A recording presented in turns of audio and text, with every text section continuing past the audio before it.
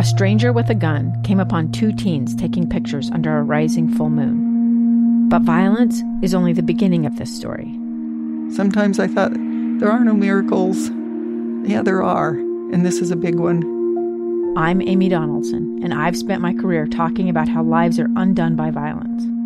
The Letter is a podcast about how lives are remade. Follow The Letter at theletterpodcast.com or wherever you get your podcasts.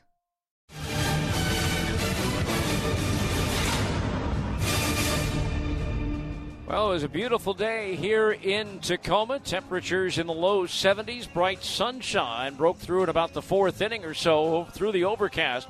And it was the Bees who got the day off to a great start. Jordan Adams walked, stole second base. He was in scoring position with one out for Kevin Padlow. The pitch. High chopper left side. Shortstop Gregorius to his left. Flags it down. Throws to first. Bounces it in. And it gets by the first baseman Shiner. And that's going to allow Adams to come home and score. That'll be an infield single for Padlow. And a throwing error on the shortstop Gregorius that allows the run to score. So no RBI for Kevin. But it's 1-0 Salt Lake. So Bees with that early lead, but they weren't done. After Padlow was erased at second base on a fielder's choice off the bat of Jared Walsh, Jack Lopez stepped to the plate. The 1-0 pitch to Lopez. Swinging a high fly ball down the right field side. Kerwer back to the corner. It's gone! Just over the barrier in right. Jack Lopez slices one over the short wall in right field for a home run. And it's now 3-0 Bees.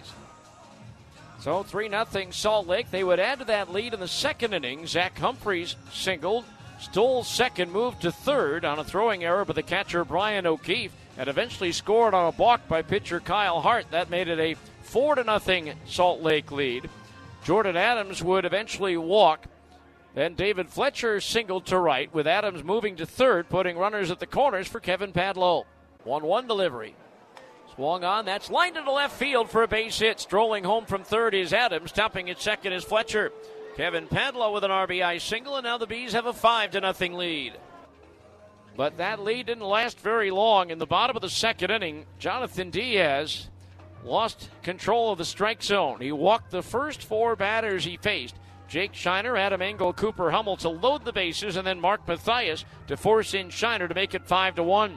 Mason McCoy then followed with a double into the left field corner, scoring Engel and Hummel. That made it a 5-3 ball game. 1 out later, Mathias scored on a sacrifice fly to right by Sam Haggerty. That made it a 5-4 ball game, with Mason McCoy the tying run at third and Didi Gregorius stepping to the plate. 0-1 pitch, ground ball right side and through into right field, a base hit from Didi Gregorius. McCoy scores, and we're tied at 5. So 5-5 at that point. Eventually, Diaz got out of the inning. Then in the sixth inning, with the score still tied, the Bees broke the tie and scored what turned out to be the final run of the ball game. With one out, Chris Oakey singled, stole second base, so he was in scoring position with 2 out for Jordan Adams. Blackwood's pitch. Swung on, pulled down the left field line. That's going to drop in. Fair! Headed towards the corner. Around third, Oakey will score. Adams into second base as that one hopped over the sidewall for an automatic double. But it's an RBI double for Jordan Adams, and the Bees regain the lead at 6-5. So 6-5 Salt Lake, and the bullpen kind of took over from there as Moranta, Wance, Herget, Torres allow only 2 hits in 5 2/3 innings. And it was Eric Torres picking up his first AAA save by retiring the side in order in the ninth inning.